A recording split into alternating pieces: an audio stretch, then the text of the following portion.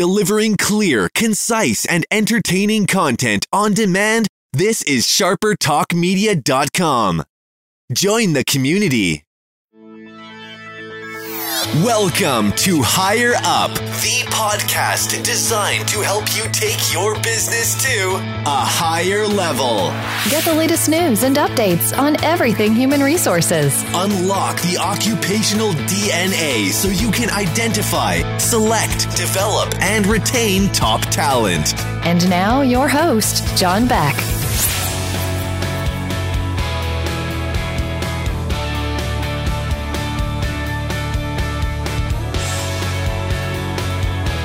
Well, hello, my friends, and welcome to another episode of Higher Up, the podcast designed to take your organization to a higher level. In the studio today, I'm excited to have our special guest.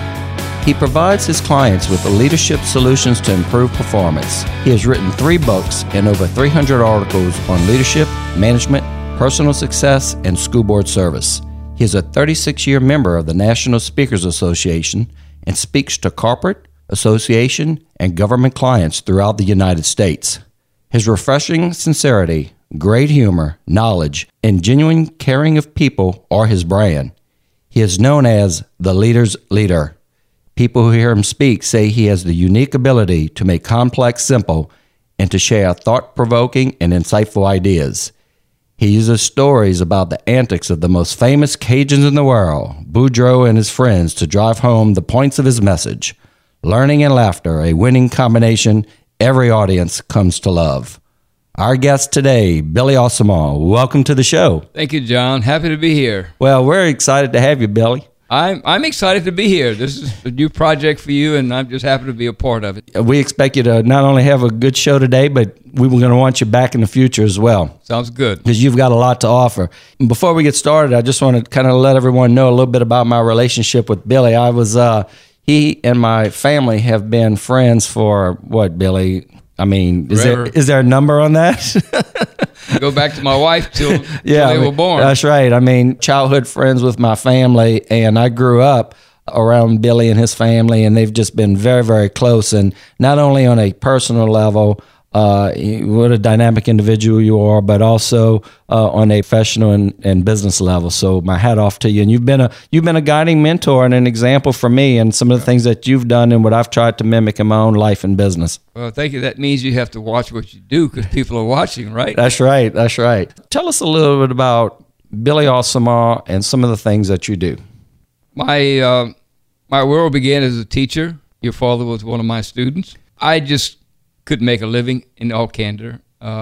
So new plants came in the area. I was a science teacher and coach. Never taught much PE, always in the classroom. Mm-hmm. And I got a job as a chemist, shift chemist, and began to look at opportunities. I won't say ruthlessly ambitious, but I am an ambitious individual, much like you, by the way. I think you need to look what else work offers you. And I started with the ground floor. The data plant opened the doors. And all I could see was opportunity in front of me. And I started looking, and fortunately was in a company that recognized and gave me opportunities. And it was 32 great years. Wow. I got promoted into management to a location I did not want to go to. And I argued that you fired people here before, and people have quit. It's a hellhole. Right. And I don't want to be a part of it. You know, I remember telling Charlie McCauley, who was our GM, said, Charlie, you cannot fire me in this job. Right. I do it too well. But I'm not certain about the other one. And I'll tell you an interesting thing I did with him. I bargained with him. Right. I said, you cannot fire me for 1 year. I don't care how bad I mess up. I don't care what happens. I got 1 year to prove I can do this job or I can't do it. Secondly, he said, what else do you want? And I said, well, if I need training, you have to send me. No questions asked. I will tell you what I need. You have to agree to it without any reservations. So he said, well, what else? And I said, well, I don't know right now, but I'll probably offer you some other options. I said, how long do I have to think about this thing? This is a huge career change. Right. This is about 8:30 in the morning. He says, I have a 1 o'clock appointment with the plant manager. We want you to start in the morning. So my whole career path changed in less than 24 hours. Sure. I had one depressing day in my entire work career, and it goes back many, many years. It was the first day I worked at Melamine Chemicals. Mm-hmm. I came home and I was I was so depressed that I had made a terrible career choice. And then I said to myself, wait a minute. You made the choice. Right. Now, make use of it and do the best you can. And I literally talked myself into a different attitude that evening. Started to work the next day with a whole different outlook, and I stayed 27 years. Wow. Not a bad choice. No. Not a bad choice. Now, fast forward to where you are today, and as many people call you, the leader's leader. If you're looking at your website, which I'm going to go ahead and say searchingforsuccess.com, and you guys can Google Billy. You can also go directly to the site searchingforsuccess.com. You have a host of things that you do. And also, you've written a few things. And tell us a little bit about, first off, some of the major topics that you do work on, where you go in and do some talking. I know you do keynotes and training and a host of things. Maybe name a couple topics, and then let's talk a little bit about the books. Yeah, I have decided after many years of searching for my own success. Right. I said, where's my passion? What am I really, really passionate about? And what have I done a lot of in my lifetime? And leadership just popped up naturally. I started leading as class president in the 8th grade. Right. And I've never stopped. I've had great opportunities to do some leadership things in public service, in the private sector. I was 27 years in management. I've done management consulting. It's what I love to do, and I think what I know. So my focus is leadership. Right. But I break it down into two components. I will speak to topics that are leadership of self. I call self-leadership. So I can help people develop personally, or employees develop. I've done employee development classes. And then the third phase would be the manager or the leader themselves. Right. I can do executive coaching. I've done that. Or just a leadership class for supervisors at any level, really. Right. So that's kind of where my niche is, and I love it, and I don't work. That's right. If you enjoy what you're doing, it's not work, right? No, I don't work. And we're going to talk about that in a second. Tell us a little bit about the books. I know I know the one I've read, Searching for Success, which I highly recommend, and we're going to get into that in a minute. But talk to us a little bit about some of the other works. I first wrote that in the 90s, right. And that's the name of my website because I couldn't get the website that I wanted. So I took the book title and created the original website.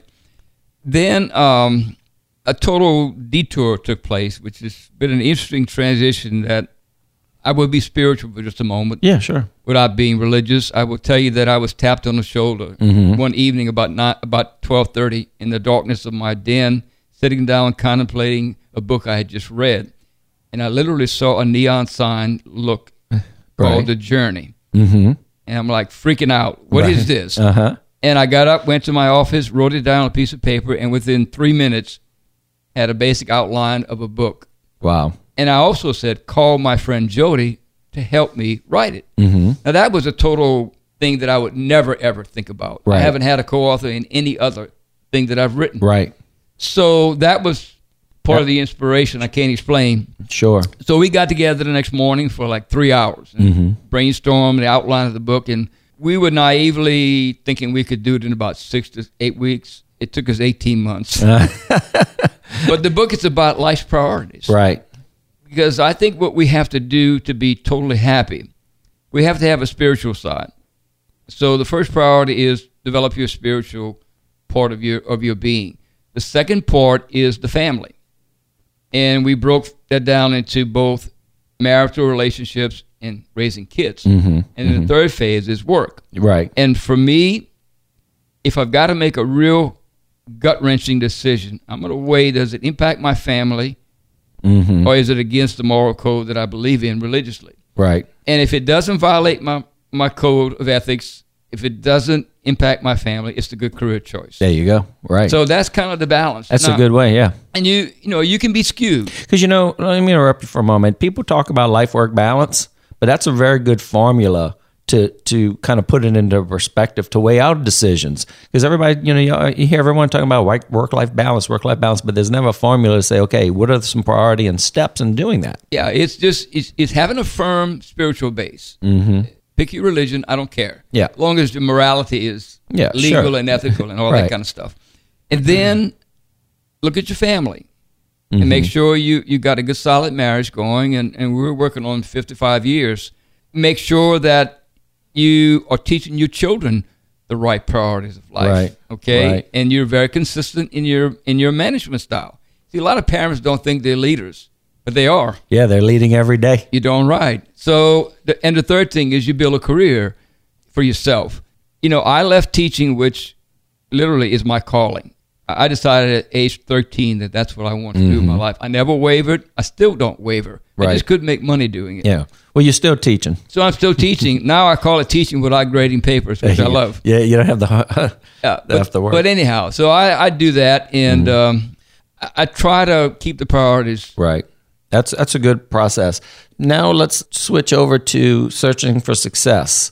Okay. Before we jump in which we're about to take a good dive into, where did the inspiration come from? And talk to us a little bit about how you got to that part of your life and that journey to get to this book. The interesting thing about me now being a rather extensive writing type person, I, in 11th grade, was totally embarrassed by my English teacher. I turned in the paper, and she, in front of all my peers, Right. And you mentioned that in the book, by the way. said, "This is the worst book, worst Worst article, paper, I've ever read in my teaching career." Yeah, I saw that. So that wasn't fun to hear, and it literally kind of probably stifled my ability. But I didn't like to write. Right. And eventually, even through college, graduate school, I wrote what I had to. I just didn't like to write. And then one day, I just said, I want to write a book. Mm-hmm. Well, you got to know how to write, and you got to like to write. That's right. A book. So I literally labored unproductively for 15 years. Wow. And then I went to a session by Jack Canfield and Mark Victor Hansen, who were both fellow NSA members like me. Right. And they did a clinic on the trials and tribulations of publishing the first Chicken Soup for the Soul book. And I'm in that session, and like the light bulbs lit. I was like, my God, now I know how to write the book, because I looked at their model. Right. And I hadn't thought of it that way. Sure. My concept of a book was 20 pages, 30 pages to a chapter. Right. My brain could not comprehend that. Right. But Chicken Soup for the Soul is 2 or 3 pages. Yeah. And separate, independently standing articles that you can read, put it down, come back and read it, don't lose your place. You can even, yeah. So when I realized that, I literally walked out of that session. I was so pumped up. And I tell a story in the book about my friend Joe Bonuro, who's fellow speaker, lived in New Orleans many years, been a friend for forever. And I tell Joe, and I am just so excited. And he reaches in his wallet, and he pulls out a $20 bill, and he says, "I'm buying the first copy." Right. That's called commitment. And that was framed on your wall, right? I still have it on my wall frame. Did you give him that first copy? Yeah, I did. I mailed it to him. And let me tell you what I did. Just a quick reverse of that. He kept saying he was going to write a book. Now, he's a great sales trainer. Right. Really very successful sales trainer. Did not have a book. So he tells me, "Well, Billy, I need to write my book now." So guess what I did? In every conference I go to and I see Joe, I look at him and I say, "Okay, where are you?" Right. It got to where he would almost want to walk the other way when he saw me. Yeah, you were holding him accountable for his So one own. day I stopped him and I pulled out my wallet and I gave him $20. I said, "I'm buying the first copy." Oh, there you go. He wrote the book. That's awesome. So That's a I good paid him story. back. But yeah, Joe was the stimulus. I said I can't back down. But once I got the concept, I literally wrote the book in 6 months. Wow, that's fantastic. Well, I might need to hire you to consult with me, because I have 2 titles that I piled through chapters 1 through 4, and then I stopped, and then I started over. I'm going to tell you what, I do really have some great things that I want to put down on paper and get out one day, and I'm going to have to sit down with you on another show and talk about that. Sounds good. As I read the book, and actually we are now on the 2nd revised edition, Yes. correct? I just last year threw out all the dated stuff, Right. things that I thought just didn't fit today's reader, Right. And added some things on leadership, Sure. and added some things on personal ethics. Yes, I went through and I picked up those tidbits that have been refreshed and revised, and I can tell you, folks, it's a great read. It's just like Billy outlined it. It's not something that you have to plow through. You really flow through it, and it's information that you can take and put into practical everyday use is what I like. So what we've done today, we're going to kind of break the book down a little bit and just highlight some things. And we want to leave the reader something to want to go after. So what we'll do is we'll just kind of discuss a couple of different chapter topics and see how that comes together for us. So in leading off, you talk about discover your purpose, and one of the things you talk about is living with yourself. Yeah. And you start right off the gate with it's one of the major topics in that first part of the book. And so, what do you mean when you're talking about living with yourself? Well, we often never figure out what we do well, and each one of us, in our own respective ways, have sufficient talents and gifts to be successful, whatever that is for us. Most people don't dig. And the ironic thing that I just talked about is I never thought I had the talent to write. But you dug. I've become a good writer, right? At least a decent writer. I worked. Right. I can't tell you how many hours I spent writing bad stuff. My first edit on this book, 60 pages got thrown away. Yeah. I almost fired my editor. I said, "Are you crazy?" And she said, "You said this before. You're not saying it again. It's out." That's the end of the discussion. I love it. Yeah, she was like a tyrant, But she made my book great. And that's I got good. It for the second book. Yeah. She edited my second book, Journey on Holy Ground. Wow, this was her first statement. And I sent her the text, and she said, "Wow, I see you've learned how to write a little bit better." She didn't have to toss out as much. So the editing was much less than that one. So when we talk about living with yourself, what about not only understanding what things you're really good at, but also things that you might struggle with, and understanding that as well is important? I think it's a combination of we dig deep and we see what we like. Right. See, that's the main thing. I'm a little bit of the exception to that statement in that I didn't know that I enjoyed writing. Right.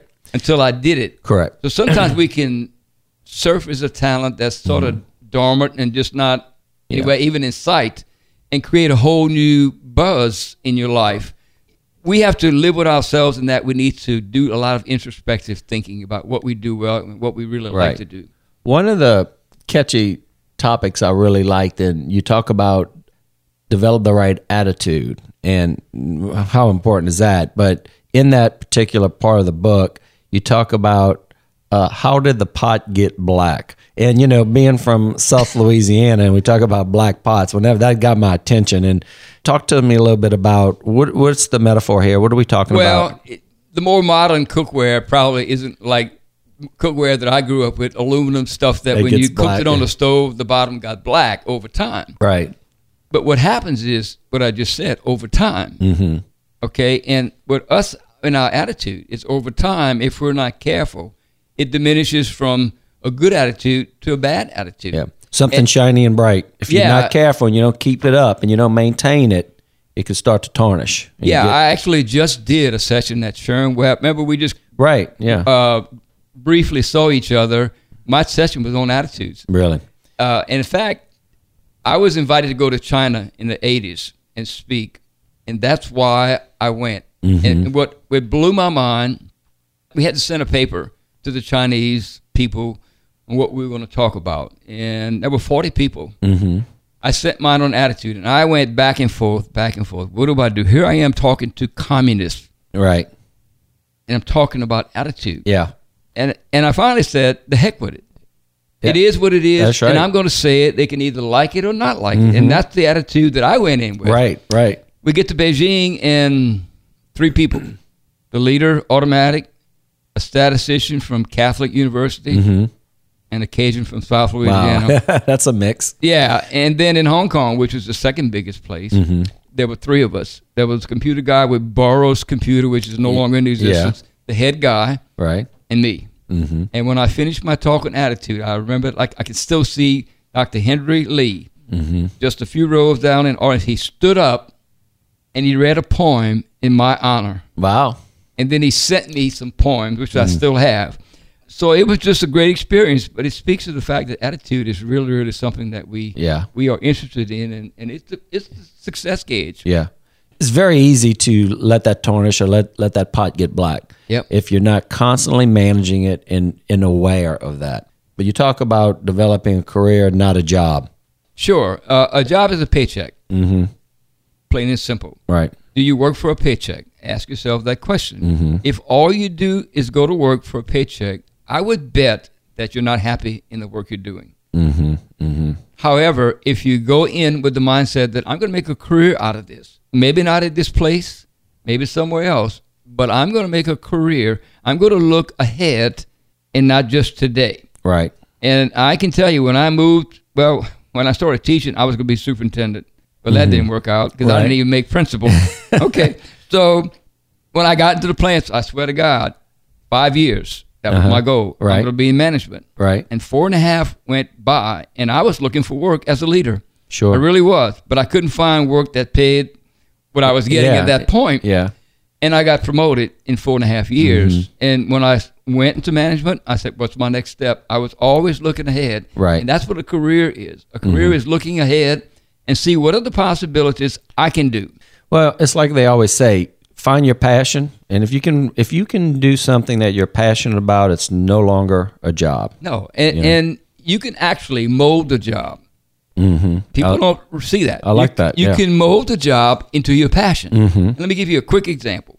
I like to travel, okay? And at one point in my career, I felt stifled. We went public and we changed some personnel. Right. And my dream of where I wanted to go and what I wanted to have responsibilities over sort of went away. Sure. And I got a little frustrated. Which happens a lot in today's economy. Yeah, and situation. I had a great boss. Mm-hmm. Unbelievably good boss. 17 years I worked for him, on and off. And I went to him and I said, Roger, I'm unhappy, but I'm not quitting. Let me make that clear. Yeah. Yeah. Okay? Yeah. I'm unhappy, but not quitting. So he says, well, what's the problem? I said, I don't know. I just feel stifled. I don't see my future in front of me. And that frustrates me. So he said something to me that I wasn't expecting. Well, what do you want? Mm-hmm. And I couldn't answer that question. Right. So I went back. He says, think about it and come back to me. So I went back and started thinking. And here's a formula that people can use when you build a career. Look around the organization and ask yourself, what isn't being done that needs to be done that I can do? Yeah. Right. And that's the question I asked myself. And what we didn't have was a real knowledge of what happened to our product once it went into the houses, into the buildings and applications within the industry we serviced. So I proposed that I would travel around the country. I like to travel. Remember that? Right. I like to learn. Mm-hmm. And I like to relate to people. So these are all things that are my passion. So I set up my own appointments in 1 year on and off, and I go to the Northeast and Northwest and mid-country, South California, Florida area, and I picked 4 or 5 clients, which made up a total of about 80% of our revenue. Right. So I set up my appointments with the scientists, with the engineers, with the production guys, not the purchasing agent. And I had a plant tour. I said, explain to me what you do. What are some problems? Do you have problems? I discovered things that people never complained about that we could rectify. I learned an incredible amount of information in 1 year. And for the next several years, I became really the resource. People would call in for information about our product and the application, and I just had the information at my fingertips. What it was used for. It was great. So creating a career out of a job. Yeah, it can happen. Yes. Yeah, creating a career, not a job. Moving on. Why would I want to pretend I'm the IRS?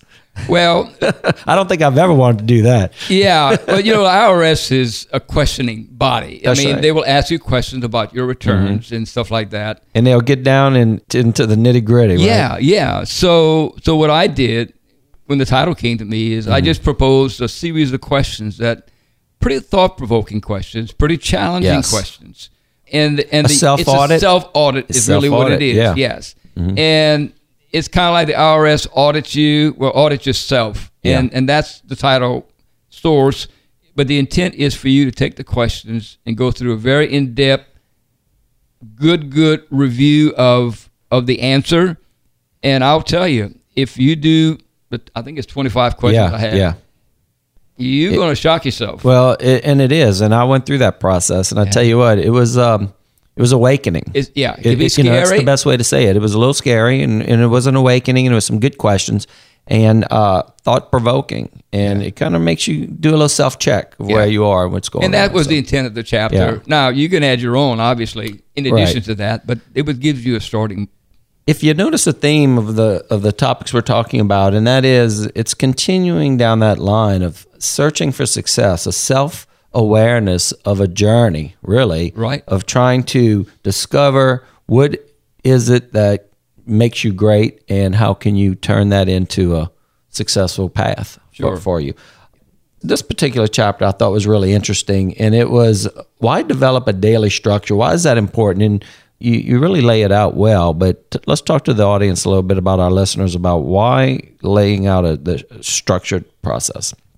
Well, first off, it's more efficient. And most people think planning time is wasting time. And the reality is just the opposite. Planning time actually saves you time. And when I do good planning, I am very effective. When I don't do it, I am not worth what I get paid. Okay. When I worked in the private sector, I was very structured, very structured. And I had a pretty wide range of responsibilities, EPA, DEQ, OSHA, quality control with ISO 9000. You better be organized. Yeah, you better dot the I's and cross the T's. With exactly. So I had to be very organized, and that I was. And I was decently efficient, if I can say a little bit about myself. Since I've been on my own, it's been a little tougher, and it's really funny and strange for me. Why? I guess I don't have the pressure on the outside of my company requirements, versus my personal requirements. But in your daily, in your personal life, you still seem to have that, following your search for success. And as you mentioned in the book, you really seem to, from my outside looking in, you still seem to have that structured approach to your daily living. Yeah, I do try to have a plan that I'm working on. It's the discipline that at this point is tougher. The older you get, I think the less you really want to push yourself. Yeah. Well, so I have to do that. I think it's the discipline of doing the plan. It's the discipline of thinking about what you do. I'm constantly searching for a little bit simpler way to do things, a faster way, more efficient way, and a more productive way to make more money. Work less. Let's be honest. Yeah, work less, get more. Yeah. I mean, you talk about building bridges, people bridges, in fact, building people bridges. You also have in that subgroup, you talk about getting people to like you. What's the approach there? What are we really talking about? Well, I think it starts with being interested in the other person. When we start and we meet someone and they can sense that we have a genuine interest in them as a person. Right. That kind of breaks a little bit of the tension of the distance between you. And then as you do that, one of the techniques that I need to work on, and quite candidly, is listen. I'm a talker. There's no getting around that fact. And as hard as I talk to myself about not talking, it's hard. Right. But if you ever want to have a great conversation, just ask a question and shut up. Yeah.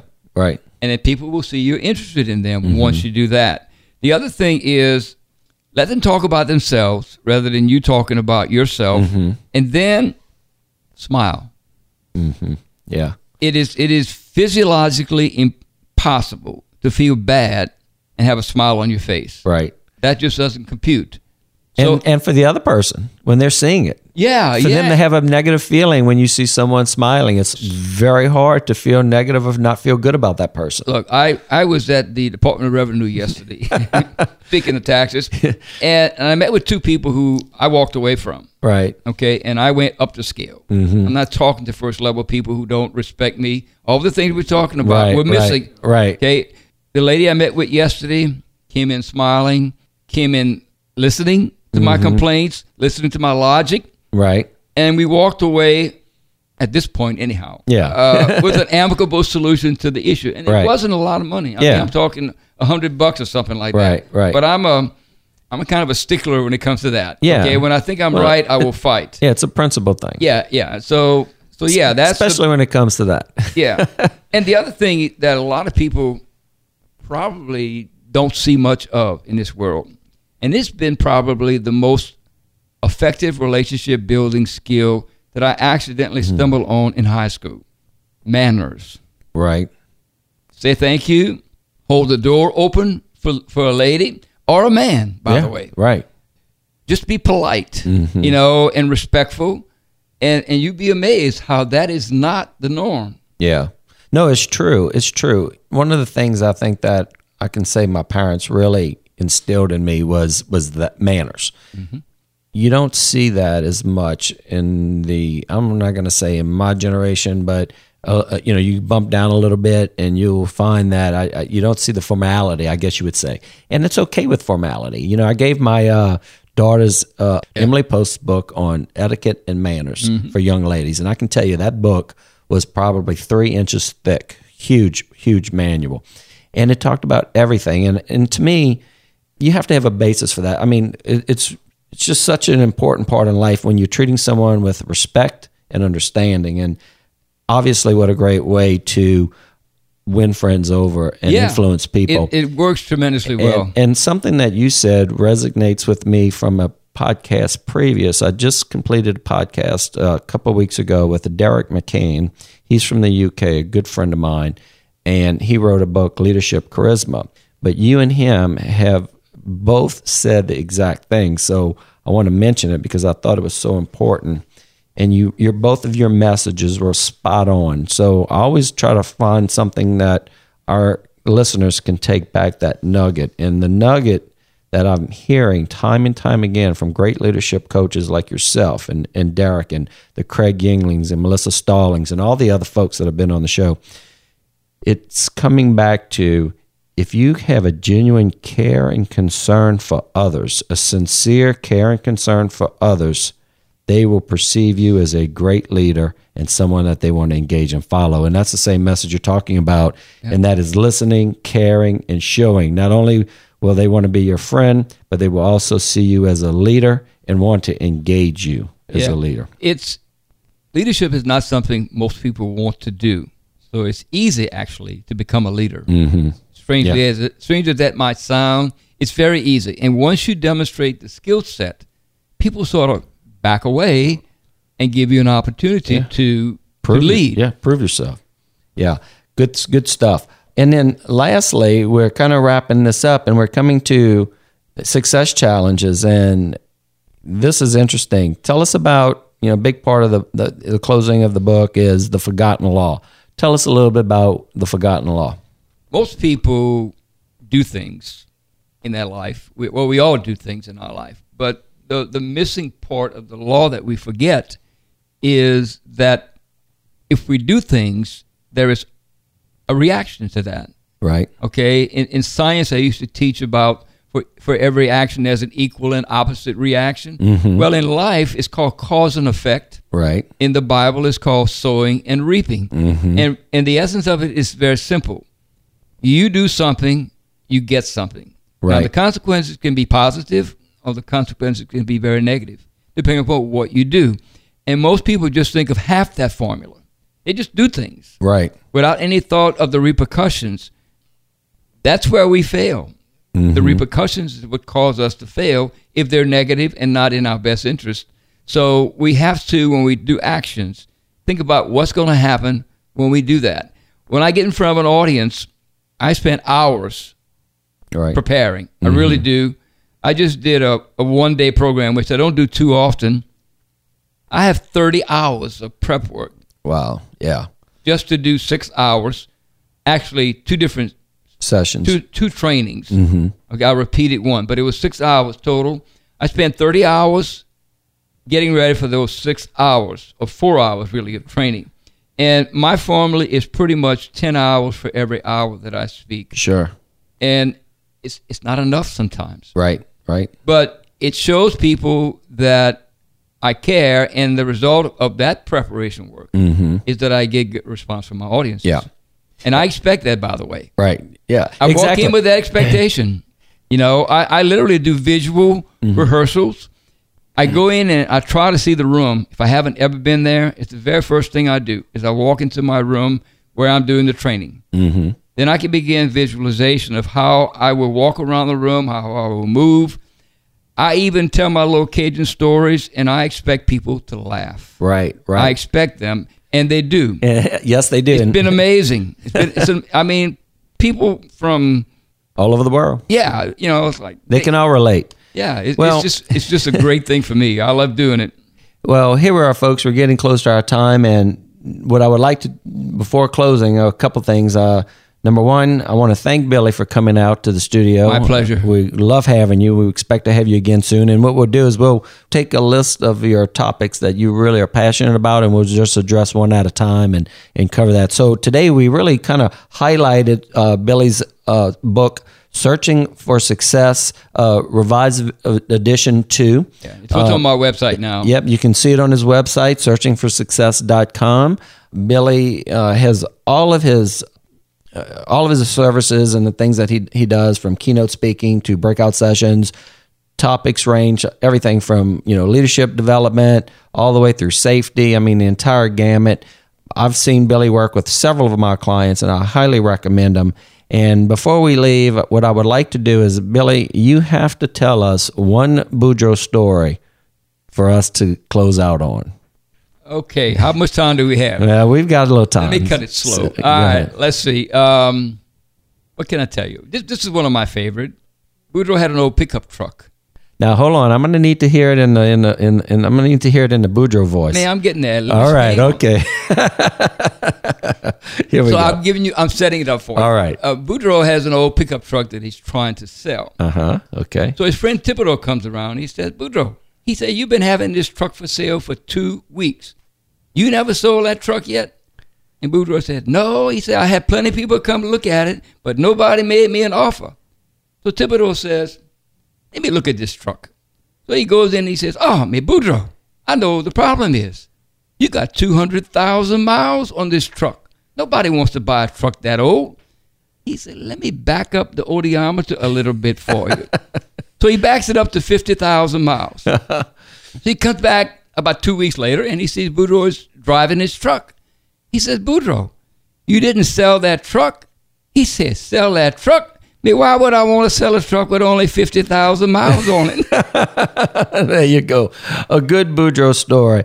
And Billy works Billy is awesome at driving the point home with Boudreaux stories, Cajun humor, Cajun laughter. And when you combine laughter and learning, like Billy always says, it's a winning combination. So thank you so much for coming out today. And we really enjoyed having you. Well, thank you for inviting me, John. I really appreciate the opportunity. And anytime I can bore your audience, just let me know. Oh, no. We'll definitely have some nuggets here. So there you have it, folks. Another episode of Higher Up, the podcast devoted to everything human resources and taking your organization to a higher level.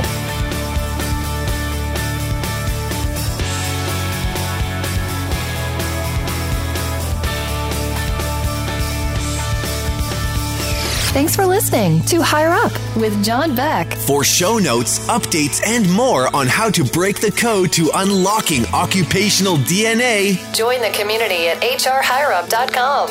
and take your business to a higher level. This has been an exclusive production of SharperTalkMedia.com. Join the community.